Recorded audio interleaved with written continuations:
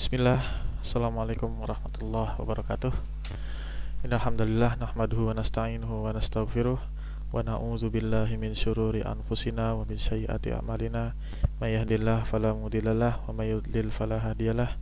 Asyhadu an la ilaha illallah wa asyhadu anna Muhammadan abduhu wa rasuluh. Allahumma shalli ala Muhammad wa ala ali Muhammad. Ya ayyuhalladzina amanu taqullaha haqqa tuqatih wa la tamutunna illa wa antum muslimun, amma ba'du. Baik, rekan-rekan sekalian, kita lanjutkan ke pembahasan selanjutnya, yakni 89 kesalahan yang kerap dilakukan oleh uh, kaum muslimin pada saat bulan Ramadan atau saat berpuasa. Ya, kita lanjut. Kesalahan nomor 81 adalah bertakbir dengan lafaz yang menyelisih sifat takbir Rasulullah Shallallahu Alaihi Wasallam. Ya, ini perlu diketahui bersama bahwa ada lafaz-lafaz takbir yang diucapkan oleh Rasulullah SAW. Nah, di sini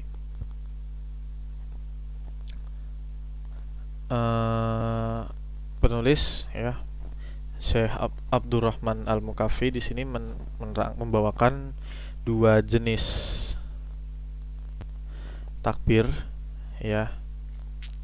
Di antaranya adalah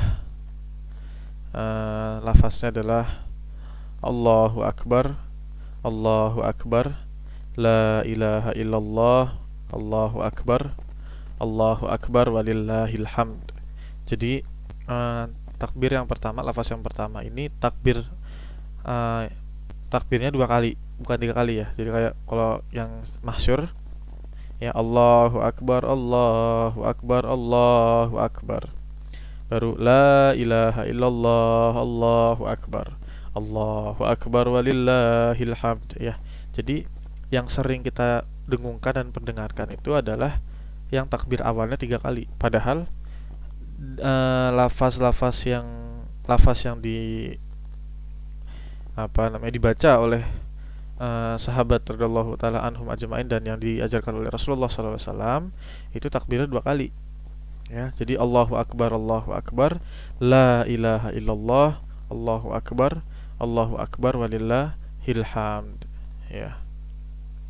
Jadi seperti itu. Kemudian yang kedua, jenis takbir yang kedua, lafaz takbir yang kedua ini diriwayatkan adalah ucapan dari sahabat Ali radhiyallahu anhu dan Ibnu Mas'ud radhiyallahu anhu yang tadi di atas itu. Nah, sementara Ibnu Umar radhiyallahu anhuma itu takbirnya beda lagi, ya. Jadi kalau Ibnu Umar radhiyallahu anhuma itu takbirnya Allahu Akbar, Allahu Akbar, Allahu Akbar, Allahu Akbar wa ajallu, Allahu Akbar walillahil hamd. Ya, takbirnya tiga kali, tapi bukan tahlil, diikuti tahlil, ya.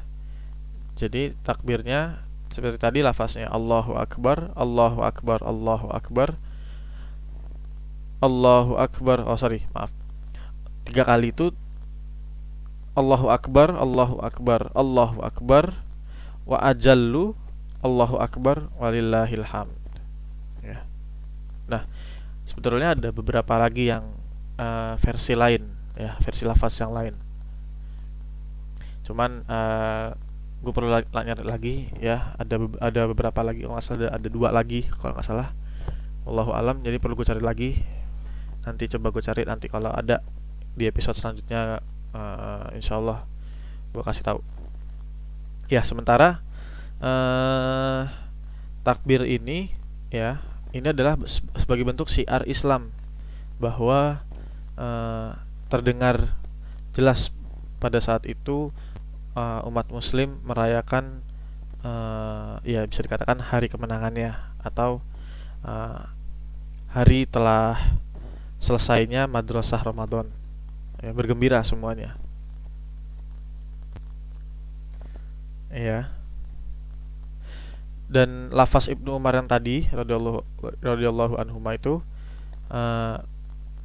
adalah lafaz yang menjadi pegangannya atau menjadi pendapat utamanya Imam Syafi'i rahimahullah. Jadi kalau kita mengaku mazhab Syafi'iyah, maka yang uh, sesuai dengan sunnah Rasulullah SAW, yang menurut pegangan Imam Syafi'i adalah yang lafaznya Ibnu Umar radhiyallahu anhum, yang tadi, yang Allahu Akbar, Allahu Akbar, Allahu Akbar wa ajallu, Allahu Akbar walillahil hamd, ya. Dan untuk menunjukkan syiar tadi, ya, seluruh kaum muslimin, ya, catat, seluruh kaum muslimin itu wajib dijaharkan, ya, artinya didengungkan, dikumandangkan agar menjadi syiar. Sedangkan untuk kaum wanita atau muslimat ini disirkan, artinya tidak perlu didengarkan suaranya. Karena sebagaimana kita tahu, suara seorang wanita mukminin atau muslimat adalah aurat bagi dia. Seperti itu. Allahu a'lam bishawab. Kesalahan nomor 82, ya, adanya nyanyian yang dipopulerkan di hari raya Id. Ya, menjelang hari raya dan ketika bulan Ramadan kita sering mendengarkan nyanyian di radio, televisi, dan pusat-pusat perbelanjaan. Demikian pula menjelang ketika tiba dan beberapa hari setelah hari raya Idul Fitri, kita akan mendengarkan nyanyian serupa. Ya, jadi ini pendapat Syekh Muhammad bin Shalih Al Utsaimin rahimahullah. Beliau pernah ditanya apakah boleh bagi kaum laki-laki mendendangkan lagu Islami, ya, dan apakah dendang itu diiringi dengan penabuhan rebana untuk mereka? Apakah dendang diperbolehkan di selain perayaan-perayaan atau acara-acara kegembiraan? Ya, beliau menjawab, dendang Islami adalah dendang seorang pelaku bid'ah yang mirip dengan bid'ah yang diciptakan golongan sufi.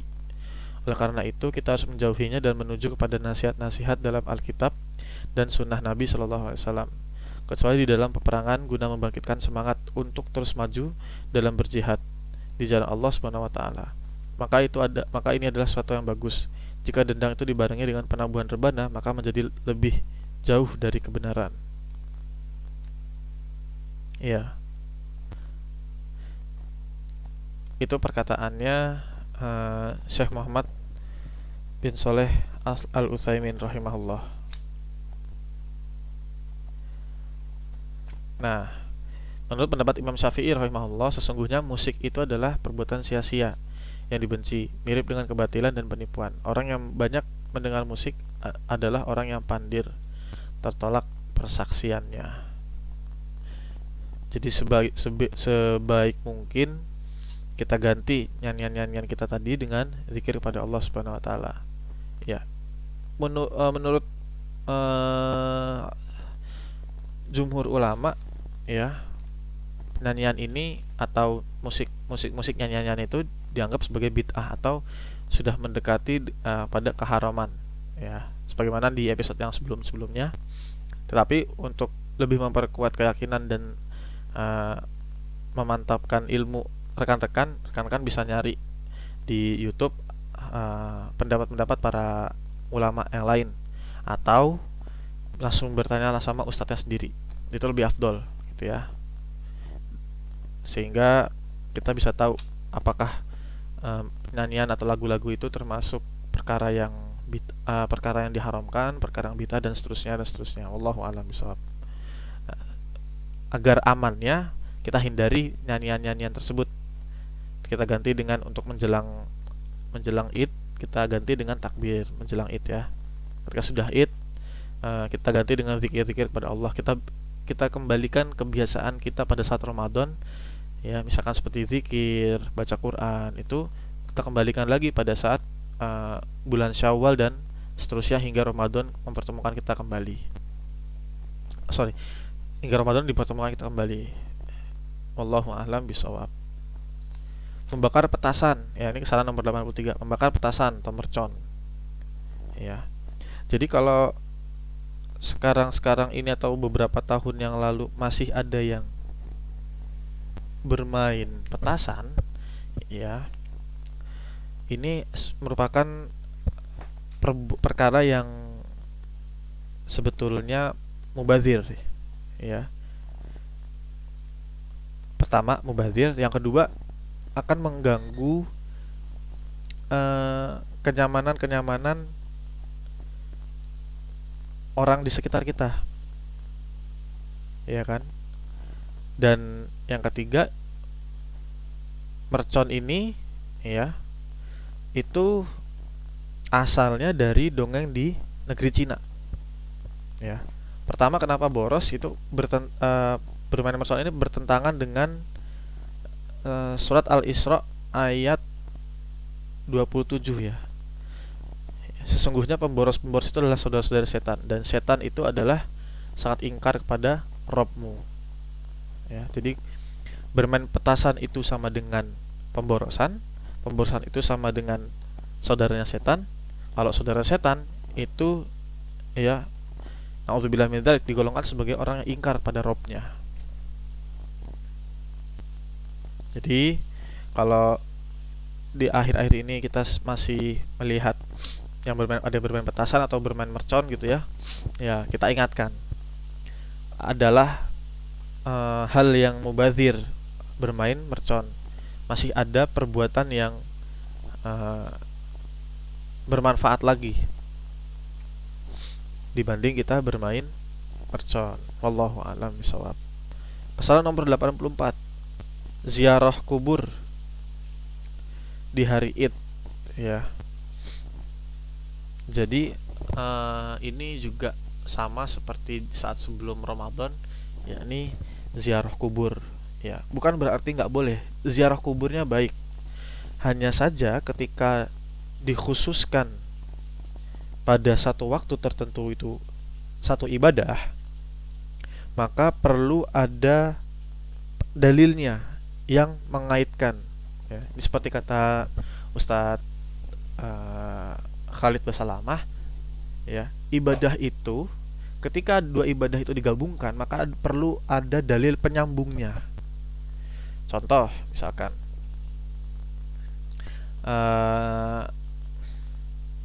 perkara tahlilan lah ya, perkara tahlil, membaca tahlil itu baik, ya, dianjurkan oleh Rasulullah SAW. Kemudian zikir, ya, zikir itu baik, membaca surat Yasin itu baik, ya kan?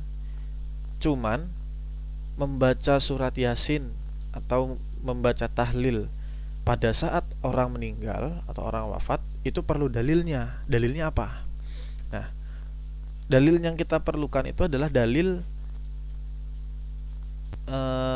Al-Quran jelas, ya, dalil, kemudian sunnah Nabi Shallallahu Alaihi Wasallam, kemudian perkataan dan perbuatan para sahabat radhiyallahu taala anhum ajmain. Kalau ketiga-tiganya tidak kita temukan bahwa pendalilan terhadap ibadah tersebut, maka ibadah tersebut digolongkan sebagai bid'ah, dan kita yang melakukannya sebagai kita adalah pelaku bid'ah amaliyah, bukan bid'ah akidah, ya. Meskipun tidak langsung divonis dia sebagai dalam kesesatan yang nyata, tetapi dia sedang berada dalam posisi salah dalam beribadah, gitu. Nah, maka ziarah kubur itu kapan aja, gak mesti nunggu hari raya Idul Fitri, gak mesti nunggu hari raya Idul Adha, gak mesti nunggu sehari sebelum puasa Ramadan, gitu kan. Kapan aja kita boleh berziarah kubur, karena juga sebagai pengingat kita bahwa kita akan menyusul mereka, ya, kita pasti akan mati. Seperti itu. Wallahu a'lam bishawab. Kesalahan nomor 85, yakni hari raya ketupat setelah puasa 6 hari di bulan Syawal pada tanggal 8 Syawal. Ya, ini lebih banyak di saudara-saudara kita di Pulau Jawa, ya, baik itu di Jawa Tengah maupun Jawa Timur khususnya. Jadi kalau semisalkan masih ada yang seperti ini, iya,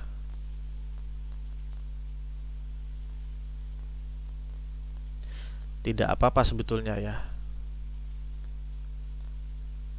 Sebetulnya tidak apa-apa, karena merupakan tidak tidak menyelisihi akidah sebetulnya. Tetapi beliau menerangkan bahwa ditabrakkan dengan hadis atau didasarkan dengan hadis yang diriwayatkan oleh An-Nasai, ya, yang artinya kalian memiliki 2 hari yang kalian isi dengan bermain-main di dalam keduanya, dan Allah telah mengganti keduanya dengan yang lebih baik bagi kalian semua, hari raya Fitri dan hari raya Adha. Makanya hari rayanya umat muslim itu cuma 2, cuma hari raya Idul Fitri dan juga hari raya Idul Adha. Di lain itu, ya, wallahu alam, tidak termasuk sebagai hari raya umat muslim. Seperti itu ya.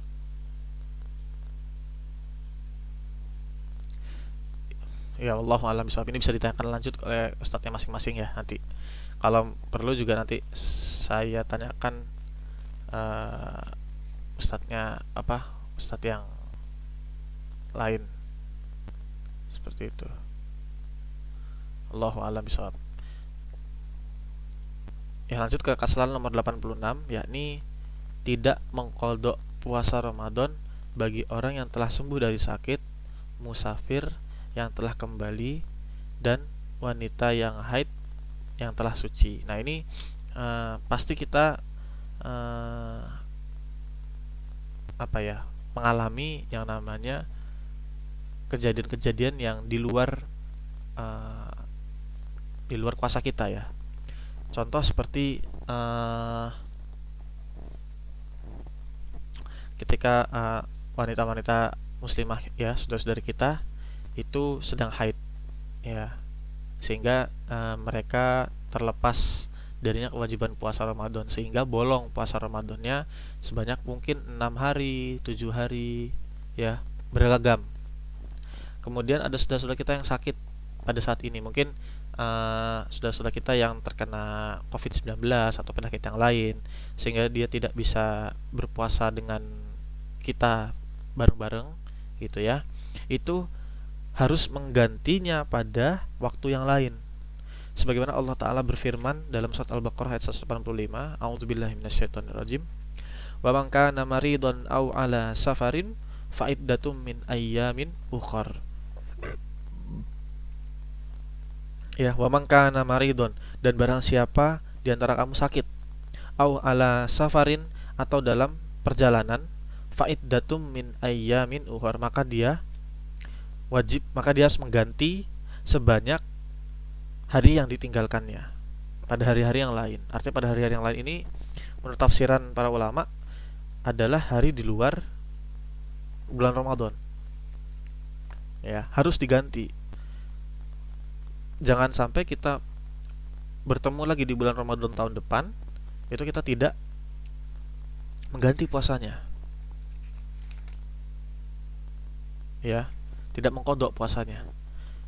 Karena ya wajib sebetulnya kita mengganti puasa Ramadan ini ya, sehingga jangan sampai ibadah sunnah, puasa sunnah ya, puasa Syawal, puasa Senin Kamis, puasa Ayyamul Bid, puasa Daud bahkan, itu melebihi urgensitas kita berpuasa untuk mengganti atau mengqadha puasa Ramadan kita. Kan seperti itu. Dari itu, barang siapa yang sakit pada hari-hari ini kemudian haid ya, itu maka segera mengganti pada saat setelah bulan Ramadan. Itu. Kesalahan nomor 87. Puasa 6 hari di bulan Syawal sebelum mengqadha puasa Ramadan. Nah, ini berkaitan ya. Jadi pertanyaan yang selalu dilontarkan oleh ulama-ulama, ustadz-ustadz kita itu, Ustadz, apakah boleh puasa Syawal dulu kemudian kita mengqadha puasa Ramadan? Tuh. Nah, pertanyaan ini pernah ditanyakan oleh Syekhul Islam Syekh Muhammad bin Shalih Al-Utsaimin. Beliau ditanya bagaimana hukumnya orang yang berpuasa 6 hari pada bulan Syawal bagi orang yang punya tanggungan mengqadha ya. Jawabannya langsung beliau menerangkan hadis Nabi Shallallahu Alaihi Wasallam yang diriwayatkan oleh Imam Muslim. Barang siapa berpuasa Ramadan dan dilanjutkan dengan 6 hari di bulan Syawal, maka pahalanya seperti puasa setahun. Oke, itu pertama, ya kan? Dalil pertamanya. Kemudian Jika seorang mempunyai tanggungan mengqadha lalu ingin mengerjakan puasa Syawal 6 hari, apakah dia berpuasa dulu sebelum mengqadha atau sesudah mengqadhanya? Artinya jawabannya di sini adalah hmm,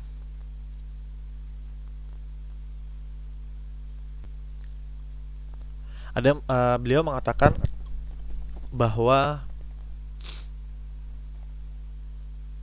puasa Syawal sebelum mengqadha itu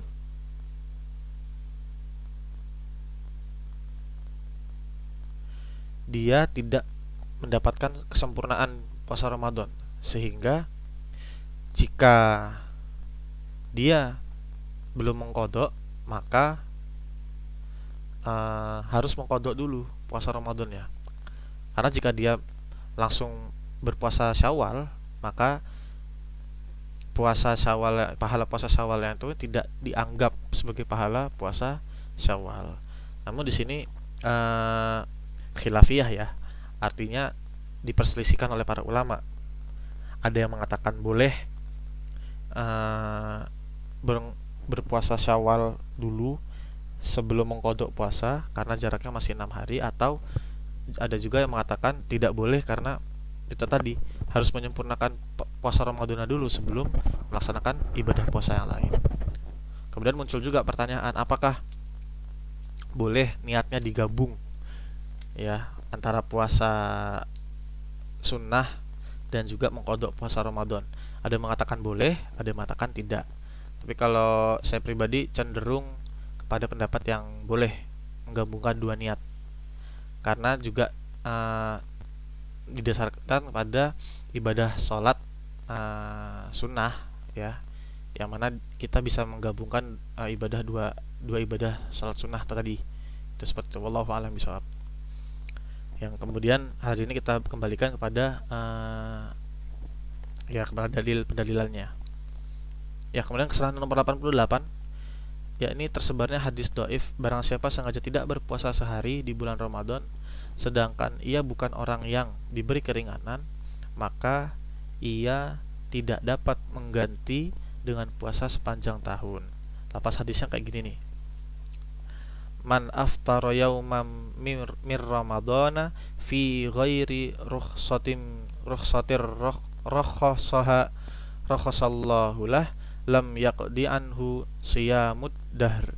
Barang siapa sengaja tidak berpuasa sehari di bulan Ramadan tanpa ada keringanan yang diberikan Allah kepadanya, maka ia tidak dapat mengganti dengan puasa sepanjang tahun. Ya. Hadis ini diriwayatkan Imam Bukhari, Abu Daud, Tirmizi, kemudian Imam Ahmad dan lain-lainnya. Tetapi yang meriwayatkan pun juga mendhaifkan hadis ini ya, Imam Bukhari, Imam Ahmad, kemudian Ibnu Hazm itu mendhaifkan hadis ini. Nah, kemudian ada penjelasan dari Majelis Ulama Saudi ya, atau Dewan Fatwa Saudi Arabia, mengatakan bahwa seseorang yang sengaja tidak berpuasa tanpa uzur syar'i, ia harus bertaubat kepada Allah dan mengganti puasa yang telah ditinggalkannya.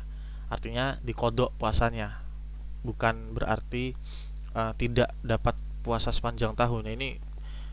Ini bertentangan sekali dengan sifat rahmatnya Allah ya, yang kasih sayang Allah. Jadi mengkerangkeng, istilahnya mengkerangkeng hambanya untuk tidak berpuasa hanya karena meninggalkan satu kali puasa di bulan Ramadan ya. Maka dari itu menurut Dewan Fatwa Ulama Saudi, dia harus bertobat dulu ya, bertobat dulu untuk dan berjanji tidak mengulanginya lagi, dan kemudian mengqadha puasa yang ditinggalkannya. Kesalahan terakhir ya, kita sampai pada kesalahan terakhir nomor 89 ya, ini membayar fidyah dengan uang. Ada sebagian orang yang membayar fidyah dengan uang karena alasan tidak mau repot. Dalam As-Sunnah telah dijelaskan bahwa cara membayar fidyah dilakukan dengan dua cara. Pertama, memasak atau membuat makanan kemudian memanggil orang-orang miskin sejumlah hari-hari yang dia tidak berpuasa. Sebagaimana hal ini dikerjakan oleh sahabat Anas bin Malik radhiyallahu anhu ketika beliau tua. Disebutkan dari Anas bin Malik bahwasanya ia lemah dan tidak mampu untuk berpuasa pada 1 tahun. ia membuatkan satu piring besar dan sarit, yakni roti, kemudian memanggil 30 orang miskin dan mempersilahkan mereka makan hingga kenyang. Ya, itu yang pertama. Cara yang pertama. Cara yang kedua, memberikan kepada orang yang miskin berupa makanan yang belum dimasak. Para ulama berkata dengan satu mud dari bur atau biji gandum atau setengah sok dari selainnya. Akan tetapi sebaiknya diberikan sesuatu untuk dijadikan sebagai lauknya dari daging atau selainnya sehingga sempurna pengamalan terhadap firman Allah Subhanahu wa taala, yakni surat Al-Baqarah ayat 184. A'udzubillahi minasyaitonirrajim. Wa 'alal ladzina yutiqunahu fidyatun ta'amu miskin. Dan wajib bagi orang-orang yang berat menjalankannya jika mereka tidak berpuasa membayar fidyah, yaitu memberi makan seorang miskin. Ya. Jadi satu mud itu keterangannya di sini adalah sekiranya 625 gram. Ya. Kalau setengah sok ya kemarin satu sok itu kan kira-kira 2,5 kilo atau 3,5 liter. Jadi kalau setengah sok berarti separuhnya. Nah, sehingga paling tidak kita berusaha untuk memberikan makanan untuk orang-orang miskin sebanyak hari yang kita tinggalkan. Bisa itu makanan jadi ataupun bahan makanan pokok gitu ya. Kayak lebih gampang bahan makanan pokok, jadi mereka bisa memasak sendiri gitu ya. Seperti itu. Wallahu a'lam bishawab. Seperti itu. Ya, alhamdulillah kesalahan 89 kesalahan sudah kita bahas seluruhnya, sudah Pak dibacakan, sehingga dengan begitu kesalahan-kesalahan yang kita pernah lakukan di bulan Ramadan tahun-tahun sebelumnya bisa kita mohonkan ampun pada Allah SWT, bisa kita bertaubat dari kesalahan tersebut dan tidak mengulangi kesalahan tersebut. Insya Allah seperti itu pembahasan hari ini, dan besok mungkin akan pembahasan yang lain ya. Mudah-mudahan bermanfaat. Semoga apa yang disampaikan ini bermanfaat bagi Pak D sendiri dan juga pribadi rekan-rekan sekalian. Akhirul kalam, yang salah datang dari Allah, maaf, astagfirullahaladzim, yang salah datang dari diri saya sendiri dan yang kebenaran hanya datang dari Allah Subhanahu wa taala. Pak ditutup, subhanakallahumma bihamdik asyhadu an la ilaha illa anta astaghfiruka wa atubu ilaik. Assalamualaikum warahmatullahi wabarakatuh.